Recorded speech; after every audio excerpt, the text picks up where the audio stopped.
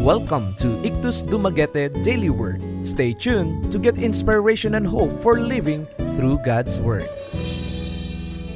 The passage today is taken from Jeremiah 31:3. The Lord appeared to us in the past, saying, I have loved you with an everlasting love. I have drawn you with unfailing kindness. The God of everlasting love. There is one aspect of God that appears over and over in the Bible. It is His most dominant attribute and the reason that Jesus was sent to pay for our sins. Love is a common theme throughout a huge portion of the stories that the Word teaches us. In fact, the New International Version mentions the word an astonishing 551 times. There are many different types of love mentioned throughout the Bible. We see affection between parents and children, spouses, siblings, even strangers. None of these human emotions can compare, however, to the love that God has for us.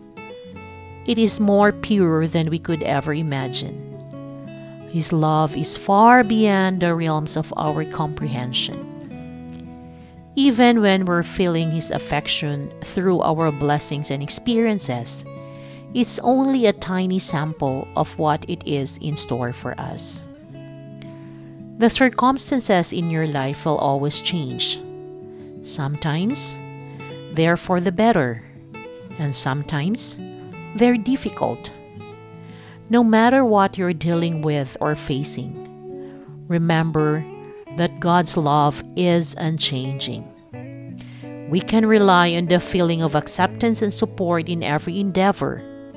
His love endures through all our mistakes and shortcomings. Today, take the time to thank our Heavenly Father for His love. Without it, we would have no future.